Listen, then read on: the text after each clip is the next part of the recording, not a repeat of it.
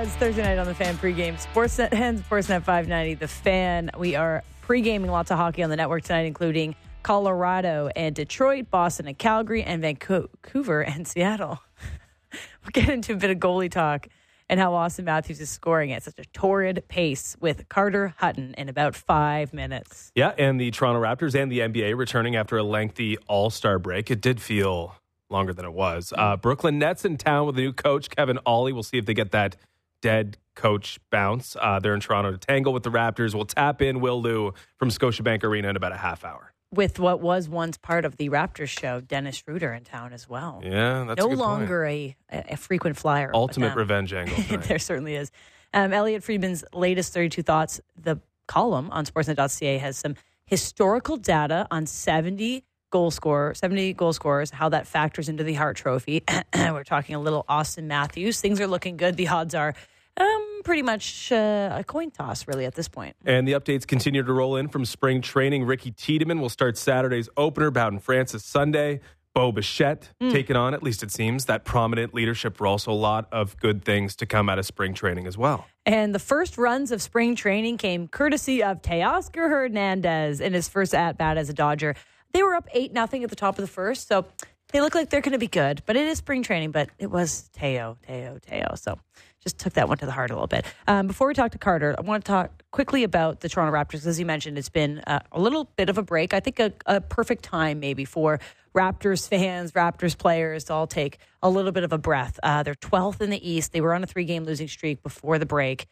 5 games out of a play-in position. Obviously, we know their defensive rating is one of the worst in the NBA. There's been a lot of things this season that haven't sat right. You know, they decided to be sellers, and it might have been too late, but nonetheless, they got rid of some major franchise pieces. The big question, and our text line's always open at 59590, is like, what are your second half goals for the Raptors? What do you want to see? What do you need to learn about this team as they whether push for a play-in position, if they tank, if they just work on playing good basketball? Yeah, I think for me, it's pretty simple. It's just about building connective tissue because it seems like, after such a, I wouldn't even say messy, but just like chaotic stretch of roster and personnel decisions, you kind of have the core now. And you got to have these core members start to build together. IQ and Scotty finding rhythm together, obviously important. RJ finding a way to seamlessly fit his downhill scoring offense that is a lot of individual in with Scotty and IQ. How does Kelly Olynyk fit and make Scotty better? Grady Dick carving out more of a role. Like, let's see if these pieces can gel together a little bit, and we'll see how much that involves. Jakob Poeltl, Bruce Brown, Gary Trent Jr. Either way, the most important guys have to start building together, and it doesn't matter if that results in wins. All it matters is like forming 2-man and 3-man and even full lineups that are actually going to be used when this team has a chance to win basketball games. Yeah, and I think connective tissue is a really great way to put it. And for me, I guess the massive muscle that leads that would be Scotty Barnes for me. Of course, he's the face of this franchise. He's been given that role, and some people argue a bit too early. So what can we learn from the rest of this season? How about maturity? How about growth? How about knowing that you are the guy and there's not a lot of there is a lot of pressure on you, but this season, not so much, right? Let's just see steps forward in terms of knowing how to have good body language and knowing how to talk to the media and knowing how to lead this team. I think Scotty is the start of that for me. I also want to see Grady Dick get a little bit more confidence, a little bit more moments to shine, to be a rookie, to learn the ins and outs of the game, because he didn't get that too much in the first half of the season. Darko gave him a little bit of a time to reset. He's come back looking much better, much more confident. So I think a couple of things like that will help Raptors fans find meaning throughout the next stretch of basketball, which, they're not going to be contenders. They might not even be play-in contenders. So if you want to keep watching basketball, nice to set some goals on what you want to learn. Yeah, and what it shouldn't be is trying to manipulate the use of that first-round pick. Obviously, top 6 protected. They're in around that range and will probably be in that range the entire time. But there are no assurances, even if you land inside the top 6, that you'll get to keep it because, well, we have a lottery to wait on. So just trying to manipulate that would not be advisable, I don't think. It should be about just making some early steps forward and as a team, and we'll see where that brings them to the start of next season. All right, we're going to chat more Raptors with Will Liu, host of the Raptors Show, of course, a little later in the show. We also have the game up on Sportsnet 590, The Fan, at 7 o'clock, Brooklyn in town to face the Raptors. But let's bring on our first guest, Carter Hutton, of course, of the NHL, and he's also with dailyfaceoff.com. Carter, thanks so much for jumping on. How's it going? Good, guys. Thanks for having me on. Obviously excited to jump on and talk hockey now in the next career over here, getting analyze games a little more. I was doing it my whole career mostly because I sat on the bench for most of it. But I feel you. And you were one of the first guys to be handed a headset. You're doing a little color while you were a backup goaltender, if I remember correctly, with Nashville, right? that was correct. That's kind of how I fell in love with Nashville. I think the fans didn't know who I was. Either was Pacarene was playing or who is this other guy? And then they threw the headset on me when he was playing, and they'd interview me after the 10-minute timeout. So it was good. It was kind of fun. And I had Terry Crisp and Pete Weber. They were legends. So they kind of threw me some lob balls. So it was a lot of fun. Yeah, you know, actually, I just want to ask you more about like the analyzing part of your role now as a goaltender, and maybe not one that's always starting. I guess it's probably a big luxury at times to be able to see the game so well, whether you're just talking goalies or you're talking goal scorers, which we're going to get into. I guess how much of a leg up did you find when you moved into this part of your career that, yeah, I actually know what to say and how to analyze it because I've been doing this, playing it, but also seeing it from a different perspective sometimes on the bench? Yeah, I think honestly my time on the bench kind of helped me because I was always like a voice to players too, right? Guys would come off after the shift, ask what happened. I'd be paying attention. You know, you kind of see the game, you see patterns and you see how it goes. And then while you're playing, it's a little different, right? You don't really recognize the patterns as much. And for me, analyzing the goalie was always easy, right? You could see things and kind of see where it's going. And so it's been a lot of fun, this transition. And for me, it's just nice to be around the game still. Okay, let's start with the harder part then, and that's analyzing shooters. And I guess, that, you know, for a goaltender, that's your main study, right? You're trying to figure out how these guys shoot, what's different about them, what makes them dangerous. But Austin Matthews, in terms of his level and his comparisons to others in the NHL right now, I just don't think there is a comparison. So tell us sort of in like, not even layman's terms, you get as detailed as you want, but like Austin Matthews, how he is different, how he can score in the ways that nobody else, it seems, in the NHL can. Yeah, it's kind of a wide array of things that he does, right? Especially his big size, right? He moves the puck. He can change the angle a lot. So he gets goalies off balance. And at his size and his strength, he's able to move the puck into his feet and still release it, where you can see a younger Connor Bedard do that as well. But with Matthews, it's that size and separation that he creates. And even now, you look at him, even you look at a goal last night that he scored his 50th on, he just fires it from an area where nobody else can score from. And it's his smarts, right? The goal that goes in before that, Bobby McMahon tips on a backdoor play where Vejmelka is chasing the game. Matthews knows that. He's very cognitive. He sees the play, and he's always making adjustment. He's victimized me many times when I was playing against the Leafs. So he's one of those guys that he can do it every which way, but at his size and his skill, it makes him a threat from anywhere in the offensive zone. Yeah, it's crazy even hearing like Connor Bedard when he came into the NHL saying he idolized Austin Matthews' shot. I'm like, how old are we now these days? Because that's a crazy thing to say. But you're seeing that release almost like trying to be replicated a bit more with some of the young players. I would never want to be a goaltender. I definitely would not want to be a goaltender now with just the skill, the speed, the physicality that these players are coming in. I guess in the last 10 years, how much better have goal scorers gotten in terms of just the edge that they start their career, their professional careers with compared to, 15 years ago? You know, and I think that's one thing for Austin Matthews that's even more impressive is in the age of video, like he's not fooling anybody. You're not going into a team where they don't know what's coming. Everybody knows what's coming. So for me, it's the way they change their release points. They get rid of the puck quicker and they use whippier sticks. When I first came in the league, you'd see bigger defensemen using like 100, 120 flex, just stiff. It was very predictable. So for us, it's not necessarily how you shoot it as a goalie, it's deceptiveness. So using a whippier stick, being able to change the release point. Another guy who always had my number as well, Alex Ovechkin. Just the release point was always tricky. So you'd think where it's going somewhere, the puck ends up somewhere else. And now they're doing it at high speeds, and it's getting more and more impressive the way we can do it. And for me, it's just his athleticism, right? He's played 535 games in the league, which seems crazy. It seems like he just came in.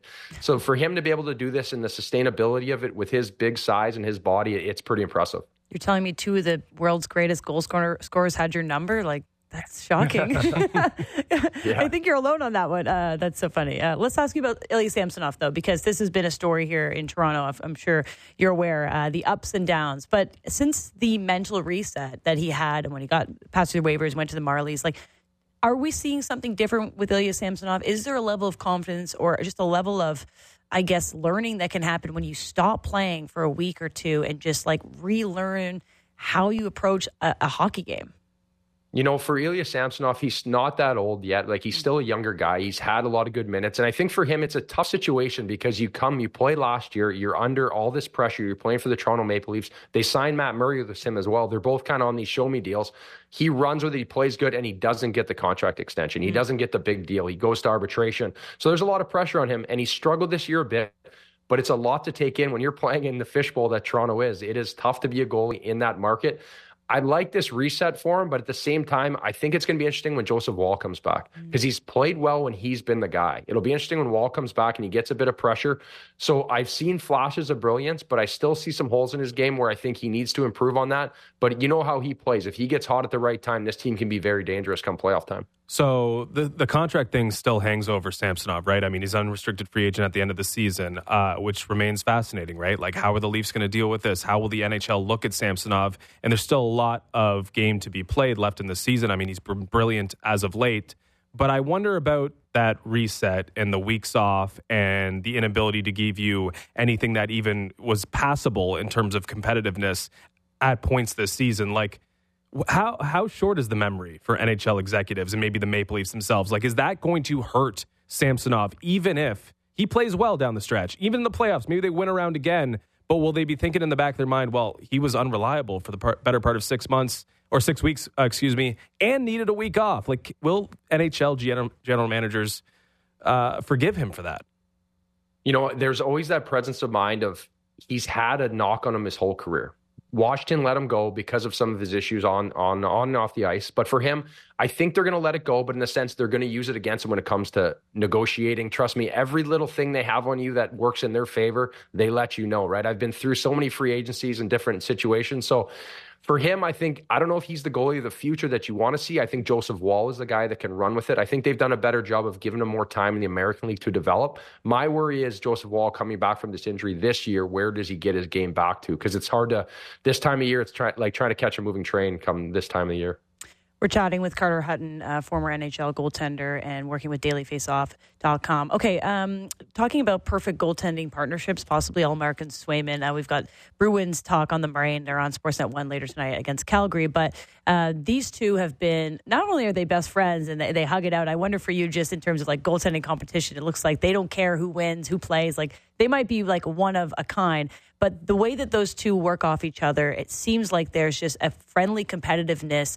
They fill up each other's like weaknesses. I don't know if there's a goaltending duo as dynamic and as maybe lovable as those two on the Boston Bruins. You know, I got to spend 3 seasons with Linus in Buffalo, and he is a big teddy bear. Like the way he portrays himself is actually the way he is. We probably would have did that hug, but we never won enough games in Buffalo. But for those two guys, honestly, it's great. It's nice to see that because there is this underlying issue where everyone thinks that goaltending is this competitive two guys going head to head. You're trying to play for minutes where realistically you're competing against yourself. Like if I play good or the other guy plays bad, it's up to me to, take care of my end of the deal. So it's nice to see them using that platoon to have success in Boston.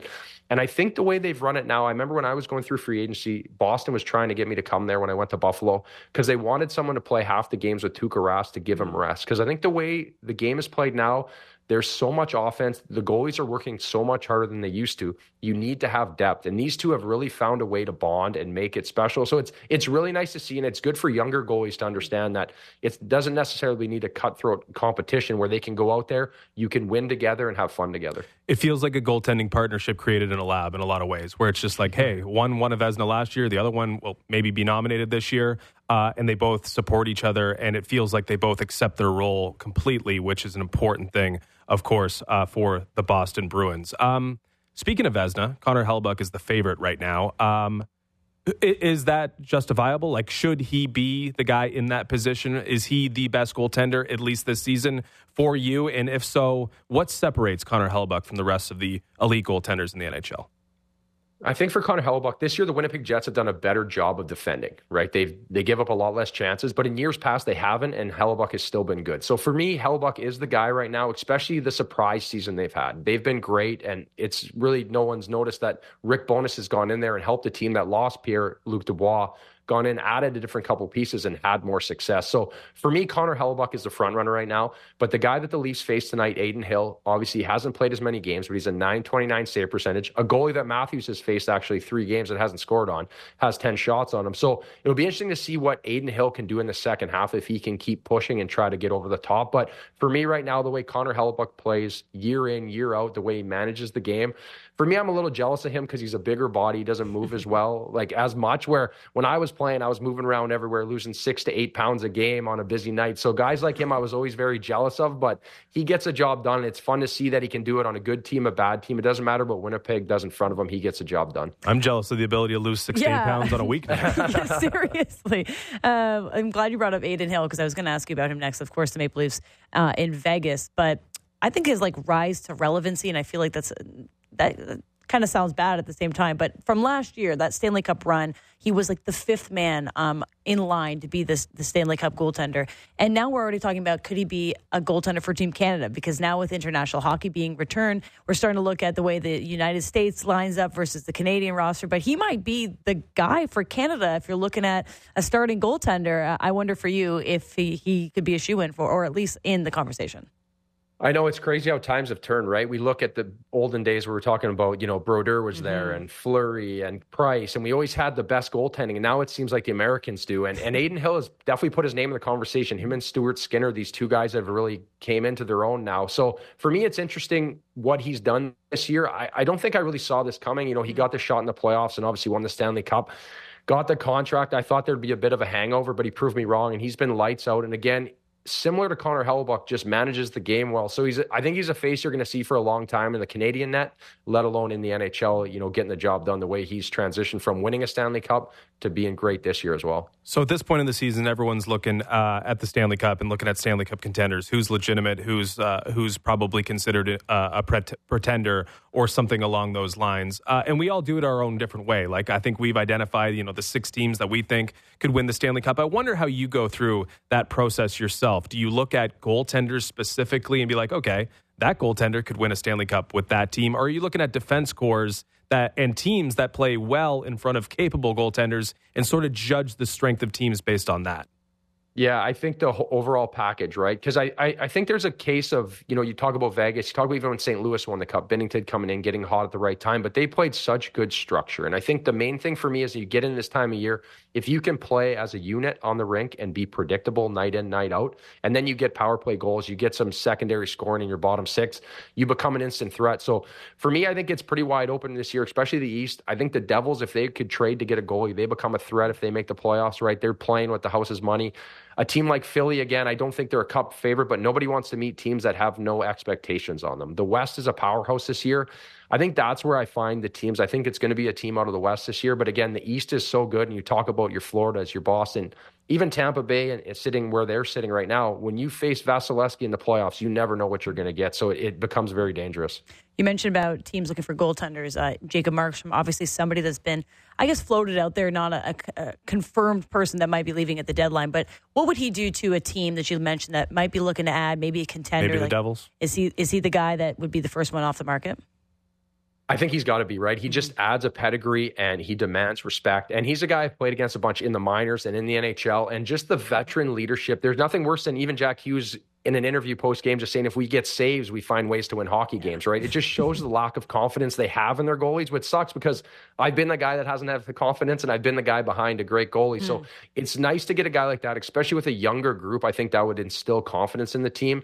And he's the guy that's got to be the first guy moved, I think. It's just a matter of, especially if they can make it happen at this time of year. Last one for you, Carter. Are you a Stuart Skinner believer? I mean, the Oilers definitely have the team and maybe the flexibility before the deadline to really, really bolster that unit and make it look like a team that, finally Connor McDavid and Leon Draisaitl get in position to win. But you have to worry about the goaltender in this situation. Do you think Skinner can get it done?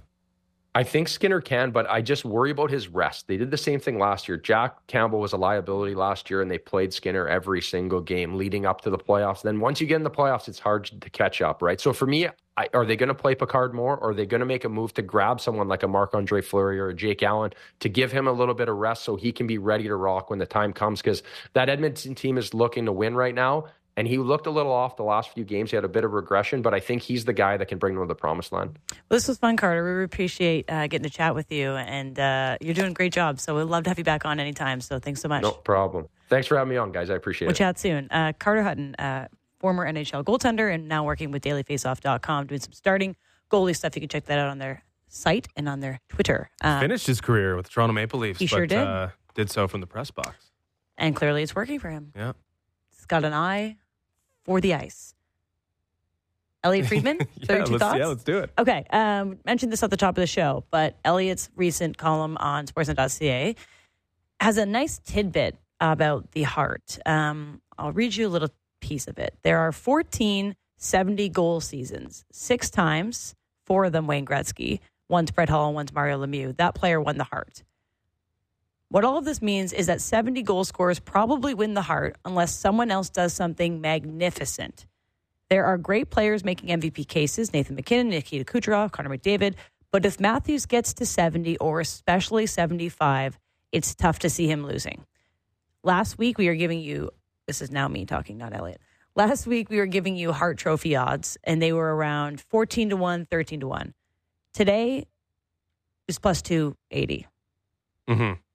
Less than 3-1 odds for Matthews to win the Hart. In 1 week, things have changed so dramatically because once you start saying 70, 75, and who knows, 80, it's almost inevitable. It will be such an interesting Hart conversation when we get to it and how you value goals versus point production versus doing so when your team is at the bottom of the league. It's going to be incredible. But if Elliot says tough to see him losing, I'm going to believe Elliot. Yeah, I mean, this is shaping up to be an amazing race because we are involving some of the greatest players in the game right now. We have guys who haven't won, guys who have owned the award, guys who have won in different ways, with Connor McDavid just putting up ridiculous point totals and Matthews winning his earlier because he reached a plateau in terms of goal scoring that we didn't think we'd see players get to. But it almost has become an exercise, at least it seems, of like doing that next thing that no one really thought was possible, right? Like 150 points, 70 goals, 60 goals last time for Austin Matthews. Mm-hmm. So when you're able to check off something that hasn't been done in a while, I think it's kind of the trump card. And people are dogging Matthews for the point total when he has, I think, I don't even know what the number is, but way fewer, like half secondary assists compared to the likes of a Nathan MacKinnon. Like, what do you value more? What's more valuable for the most valuable player? Is it putting the puck in the net every single night?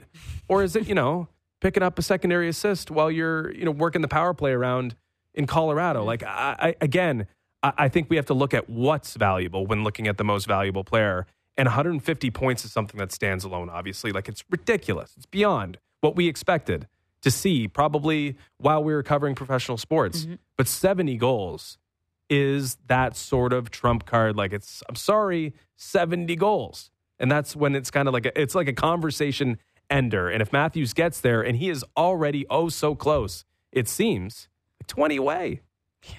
Still a good portion of the season left. He's going to get there. And for that reason, that's why the odds have moved and shifted as they have. Yeah, I hope you got your tickets when they were a little bit more profitable. 14-1 versus 3-1. I'm happy I did.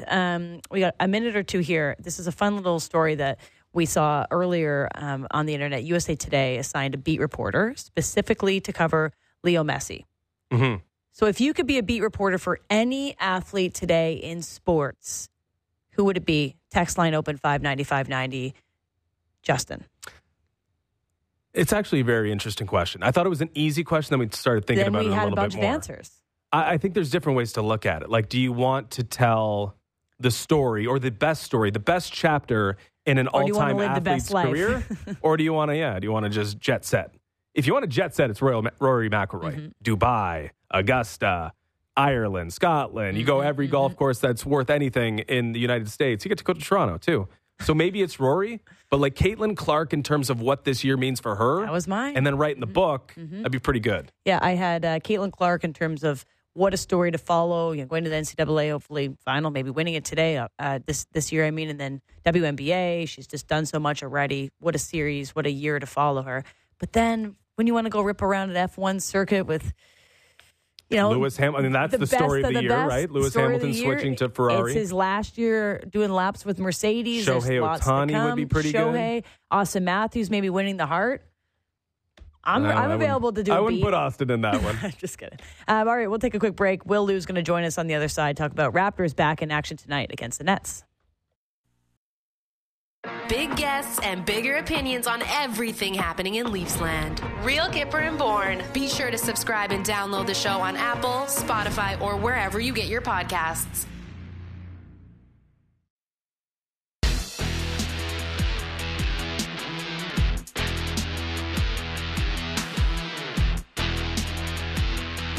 We are back on the Fan pregame, Sportsnet 360, Sportsnet 590. The Fan. Raptors back in action as well against the Brooklyn Nets tonight at 7 p.m. We'll have the game on Sportsnet 590. The Fan right after us. And courtside, someone that's also back in action, Will Lou, host of the Raptors show. Will, I hope you had a nice couple days of relaxation and meditation before this Raptors season gets back to life. How's it going?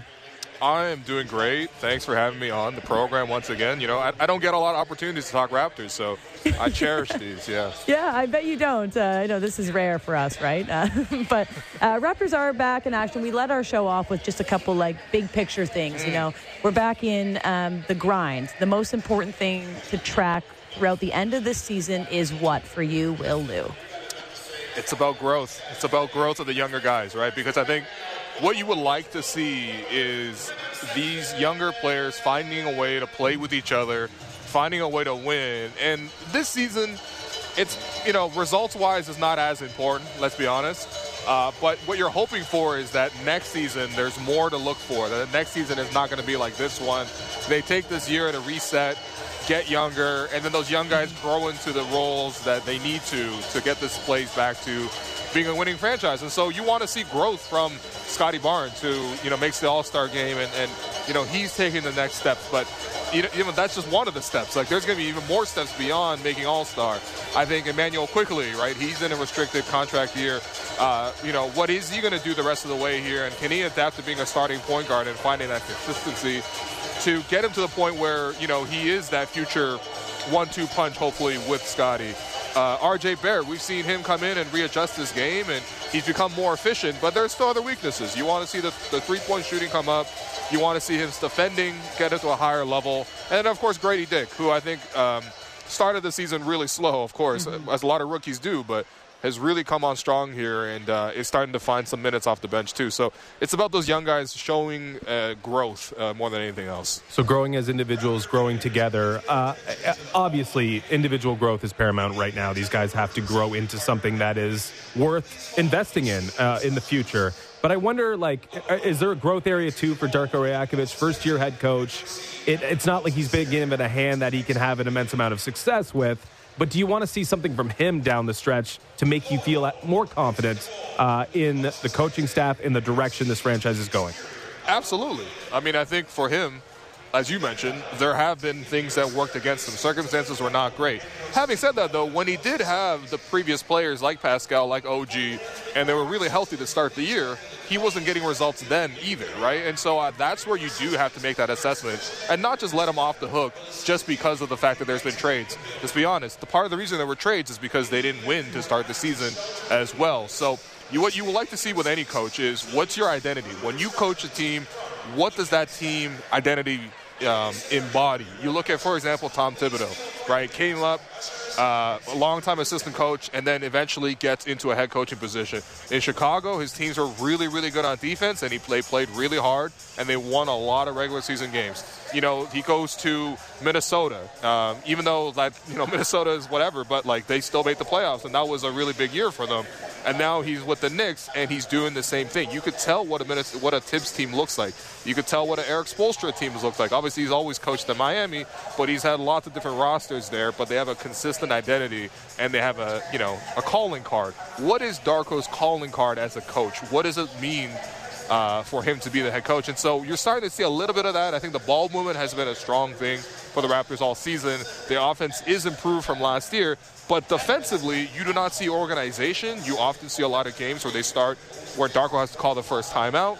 let's call the second timeout just to make sure that they're all, operating properly. Hopefully he really catches up and gets the players ready to go to start games and, builds in some kind of defensive reputation, because right now this season, the number one reason the Raptors have failed this year is because their defense has woefully underperformed. Yeah, has it ever? It's a nice way to put it. We're talking to Will Liu, of course, of the Raptors show down at courtside before Nets and Raptors. Dennis is back in time, a former friend of the show. I still think a friend of the show, but I mean, they cut ties, not with you. They cut ties with Dennis in a bit of a weird fashion, right? Like not getting anything for him, and I think it surprised a lot of people just how abruptly it happened.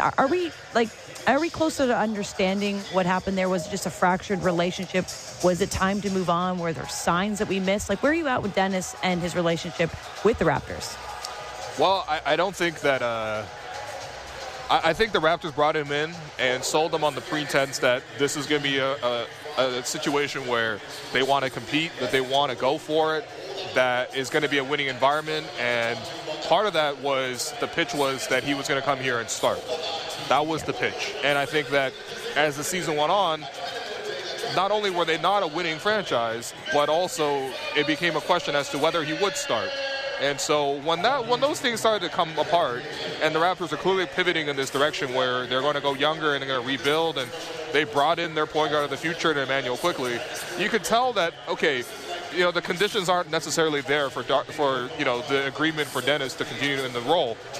Of course, you could put some responsibility on him as well. He could have played better. But realistically, he played just in line with his career averages. He is what he is. I think what did change was kind of the deal in terms of the conceit of why he's on the Raptors, right? And part of that is I think the Raptors did want to try to make a go of it to start the year, and clearly it wasn't working. And so they pivoted away, and he's a veteran player, and they ultimately moved off of him. But, I mean, it was good to catch up with Dennis just a little bit before the game here. You guys are good? Oh, we're definitely good. I'm still trying to get him back on the show one more time just to say goodbye. But, yeah, he's got bigger things to worry about. I mean, even his family, they're still here as well. So he's got to find a way to move them over. Being traded is a big life thing, of course. So he's got to sort that out, and then maybe he'll come back to the Raptors show. Yeah, the goodbye on the Raptors show will be must listen for sure. That'll be good.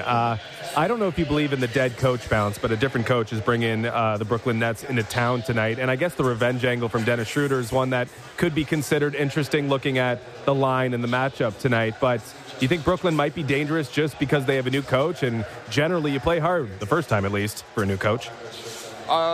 It's quite possible. I think it is quite possible.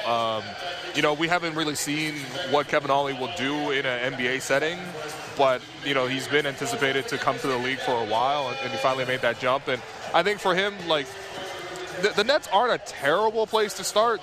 They're also underperforming like the Raptors. They have pieces where they're kind of caught in between, right? They don't really control their own picks going forward, and so, they want to compete. But, this year they have talented guys, but they're just not really playing together in the same way. So if he's able to get them to play hard, I think defensively there's a higher ceiling for them. They got some pretty good defenders there that if they put together, a top 10 type of defense, their mediocre offense can maybe skate by. But yeah, I think, Brooklyn is a team that has been pretty confusing. I think they're right there with Atlanta and Toronto and Chicago. It's just what happened here, and why did you guys think it was going to work, and why is it not working? It's interesting looking at Sean Marks courtside before the game as well, and he seemed rather comfortable, and he's just jovial and talking to people. But then you also think about it, it's this is his fourth head coach since he's taken over management. So how much longer is he going to be in there for? So it's a lot of questions with the Brooklyn Nets, but hopefully they play competitive basketball. Hopefully the Raptors play competitive basketball, and we get something entertaining. It'll be a nice change. Yeah. That'd be nice. You know what wasn't entertaining? All-Star Weekend. Yeah, I had to go there. I mean, you've obviously watched so many, and for me, it's become a little bit of not a priority to watch. I mean, I was excited to see Scotty getting his opportunity as well, but he was kind of getting, I guess, made fun of or getting poked fun at because of some of his mistakes. I just wonder for you, All-Star Weekend reflection, Scotty's opportunity to be in it, was it a win? Was it a must-watch at times? How do we make it more watchable? Well, the only must-watch portion was Steph versus Sabrina, which was awesome. that was actually really fun. And I thought, honestly, if Sabrina didn't get tired towards the last couple of racks there, I think she could have hit 30. Like, she was coming out, and she had a great rhythm. And, of course, she had already hit 30 in last year's WNBA All-Star three-point contest. But, yeah, I think for Scotty, look, it's undeniably a great experience to go to All-Star. It's such a great moment for him and his family to go, enjoy the spotlight, enjoy being around the greats of the game. And of course, it's a very busy time, but it's cool. It's one of the milestones that you hit, and it's a nice reward for him taking this jump up this season. And it's a good affirmation for the Raptors franchise as a whole that they pivoted towards him to build around him, and he makes All-Star. It all aligns really well. As for the commentary around him, I mean, a lot of it is really disingenuous and quite frankly, like, just insulting in general and really has no basis. I think people understand what I'm talking about, so I really will not vocalize some of the things said about him. But I think beyond that, like, it's an all-star game, and I thought he actually did quite well, quite frankly, but there are those moments where he lost his dribble, for example, or, like, he tossed the overhead shot. Like, I don't know. Scotty he's a silliness about him. You definitely still see how young he is at times, and honestly, that's just kind of part and parcel of the experience. It's nothing surprising to the Toronto market. Right. We've seen him here. I think maybe for the broader NBA market, they got to see a little bit of it. But yeah, ultimately he had a great time, and he honestly I thought played pretty well in the All-Star game itself. All things considered. Yeah, an important experience, obviously, for Scotty Barnes, rubbing shoulders with hopefully his contemporaries, and contemporaries that include guys who are going to be in the race for the MVP. I think in Tim Bontemps' latest straw poll, it was Nikola Jokic by a pretty wide margin. But the odds don't really reflect him winning in a landslide, and Shai Gilgeous-Alexander is still lurking in a lot of ways. How do you size up the MVP race right now? And if you had a vote, who'd you be leaning to?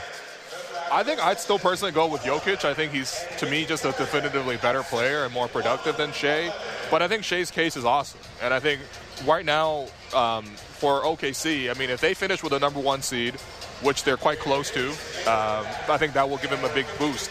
I think, it's very difficult to produce more than Jokic. I mean, he's very efficient.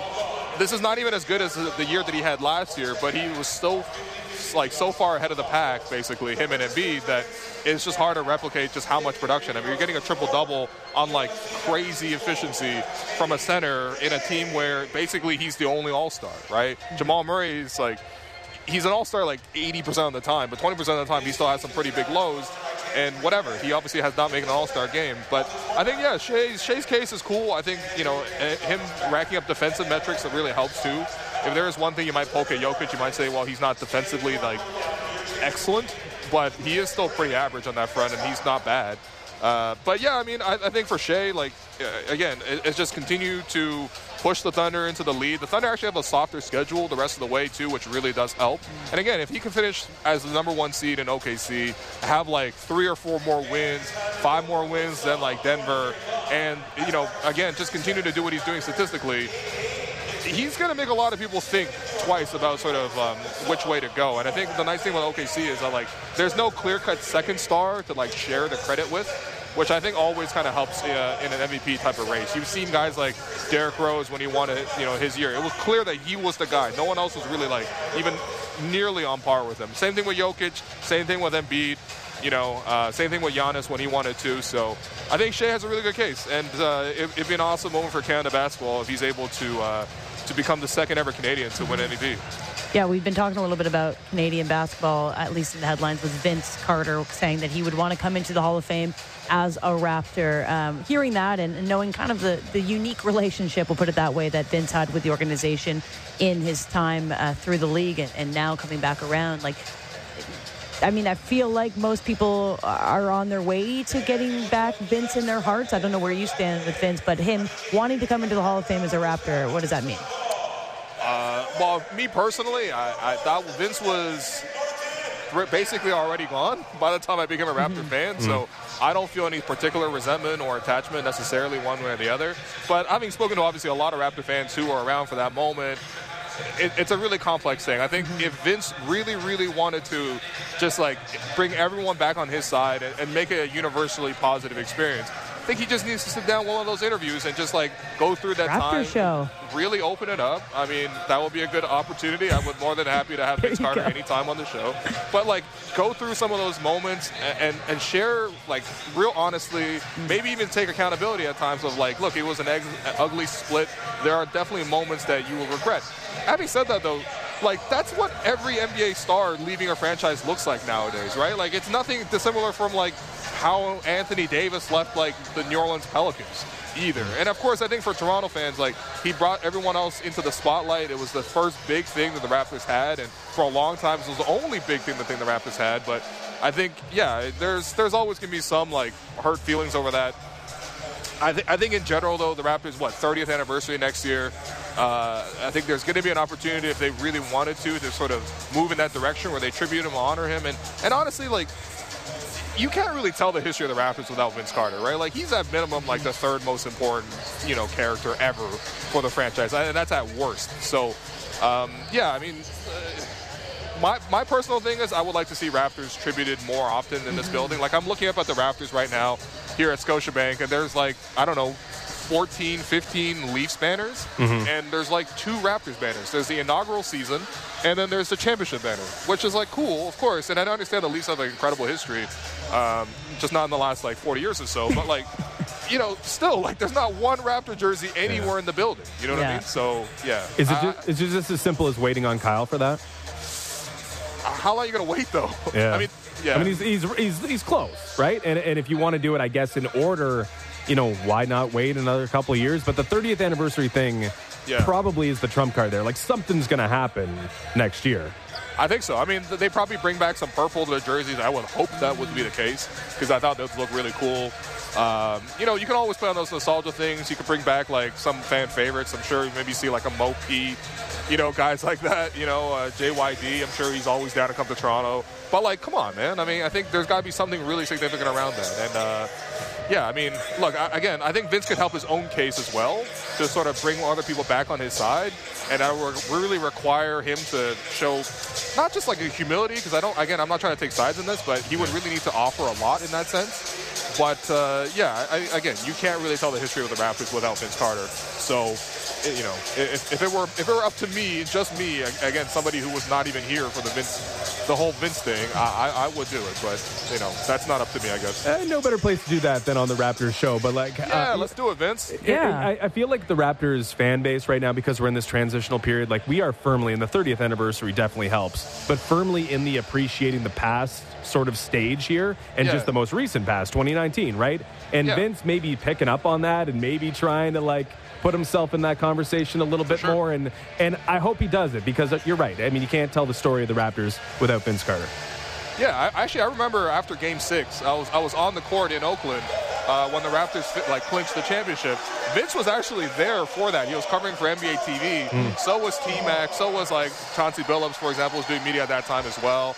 Like, and I just remember this one moment where after the game, everyone's already out or whatever, and Nav Bhatia, the superfan, came over and actually gathered the 3 of those former Raptors together, and he just kept telling them, like, you guys are part of this too. You guys are part of this too. And look, of course, that's like a more generous kind of retelling of it. But again, I do feel like he's such an important part of the history that, in some way should be remembered, especially as long as he can, like, mend fences with some of the fans who are maybe even still holding on to some of the older memories. And that's not to say that's invalid either. I mean, again, like, some of the things that happened, I mean, it's hard to just say, like, okay, cool, we're cool with that without some kind of, like, apology or even accountability more than anything else. But, yeah, again, it doesn't seem like you can't sue something like this out. I'm not going to lie. Quickly, Will, it's Darko Rajakovic's birthday. Do you see any cake or any celebration, a pizza party? What's up tonight? Yeah, no pizza party. Even the Charlotte Hornets have won 3 games in a row, but... We'll say happy birthday to the boss, all right? Yeah, hopefully they give him a win at least. That's for his it. birthday. That's what he wants for his birthday. Well, we appreciate your time, Will. Great to have you back on the air, and enjoy tonight's game. Anytime. Thanks so much. Will Do, host of the Raptors show, Raptors Reaction Pod as well. I follow all of our Toronto sports teams on Twitter. Today's weird. Today, What's going on? There are 3 significant birthdays from Toronto sports legends. Okay. I use legends loosely. Run them down. It's Ilya Samsonov's birthday. Okay. It is Darko Rajakovic's birthday. Okay. And it's Chris Bassett's birthday.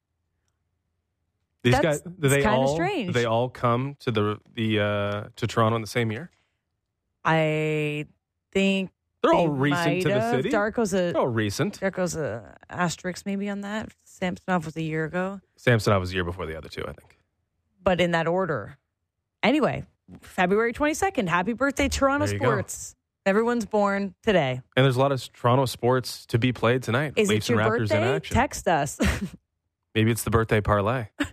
I can't get a Chris Bassett bet in yet. Maybe Cy Young. Cy Young, Chris Bassett, Coach of the Year, Darko, and Ilya Samsonov, Vezina. What does that pay? I can guarantee that Darko Rajakovic is not going to win Coach of the Year. What if you put a future on for next year? Darko next year, Coach of the Year. Bassett, Cy Young, and Samsonov next year's Vezina. If you're going to win Coach of the Year, you need to be able to improve your team from a base level to something much better. He could be in the running for next year. Darko would be at least meeting that early or that pre-criteria. I'll put it that way. Oh, that's funny. We do have some best bets for you tonight that don't involve any of those. Mine doesn't involve anyone that's having a birthday that I know of. But I've been red hot on my goal scorer props, just singular goal scorer props. And that's like saying it lightly. Like I think you hit 7 of 8 yesterday. Like it was just ridiculous. Yeah, I was on a tear. Yeah. Tonight I have 2 for you, and you can parlay them if you believe in me. If not, that's okay. Matthew Tkachuk and Nathan MacKinnon to score. McKinnon's got 9 goals in the last 10 games that he's faced Detroit, and Matthew Tkachuk has 4 goals in the last 5 games that he's faced Carolina. I like when players cook against teams. I know, there could be regression, but McKinnon's red hot. Matthew Tkachuk is also red hot. And I think I'm just going to go with things until they stop happening. So you can parlay those up. And best of luck. I've been doing pretty well lately. I'll just say that. Yeah, doing really, really well lately. It's a busy night on the network. Lots of things to choose from.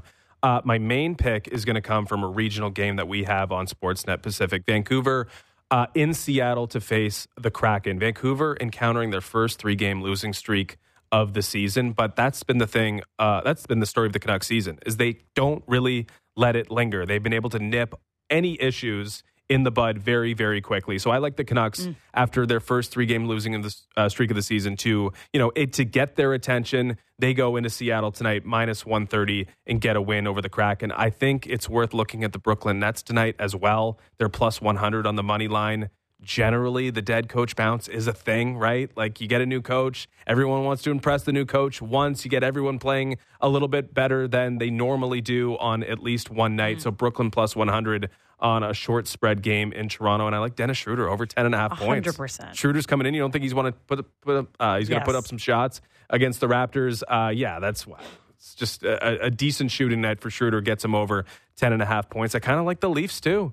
Lacerated spleen for Mark Stone. What? Yeah. A lacerated spleen? Lacerated spleen for Mark Stone. I bet you know when he's probably ready, right before the playoffs. He can get off LTIR. I mean, I feel bad if you have a lacerated spleen. I feel like the lacerated spleen isn't a laughing matter, but Mark Stone does tend to get injured around this time. That's awful. I just looked it up. You don't want one of those. No, you don't. Lacerated spleen. I think that might, rattle that team a little bit because things haven't gone really well for Vegas this year. They're still pretty good. They're still, being buoyed by really, really good goaltending from Aiden Hill.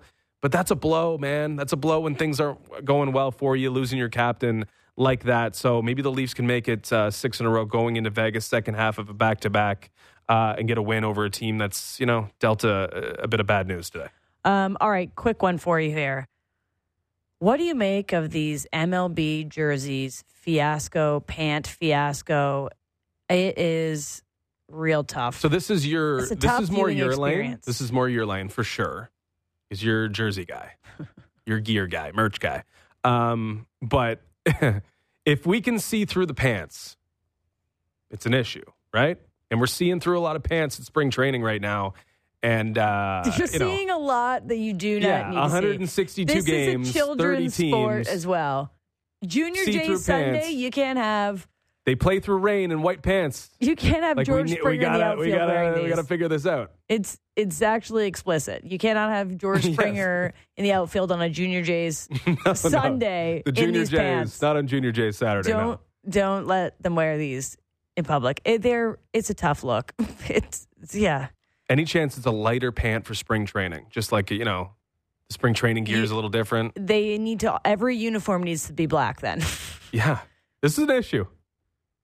Like when you can see your shirt pants. tucked into your pants. I'm not worried about the shirt, if I'm being honest. Yeah. We can deal with shirts. That's a tough one. All right. Well, I'm sure enough people complained online that they're aware of the issue. You type in MLB, you type in jersey. The most talked about thing at spring training right now is the things at spring training.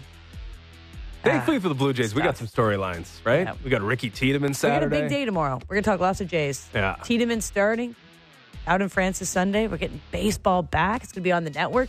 Sportsnet's got spring training on Saturday. I can't wait. Yeah, it's about that time. I'm actually fired up to watch the baseball. It's about that time. Blue Jays getting in action. All right. That's it for us. Up next is Brooklyn and Toronto on Sportsnet 590 The Fan. We'll talk to you tomorrow.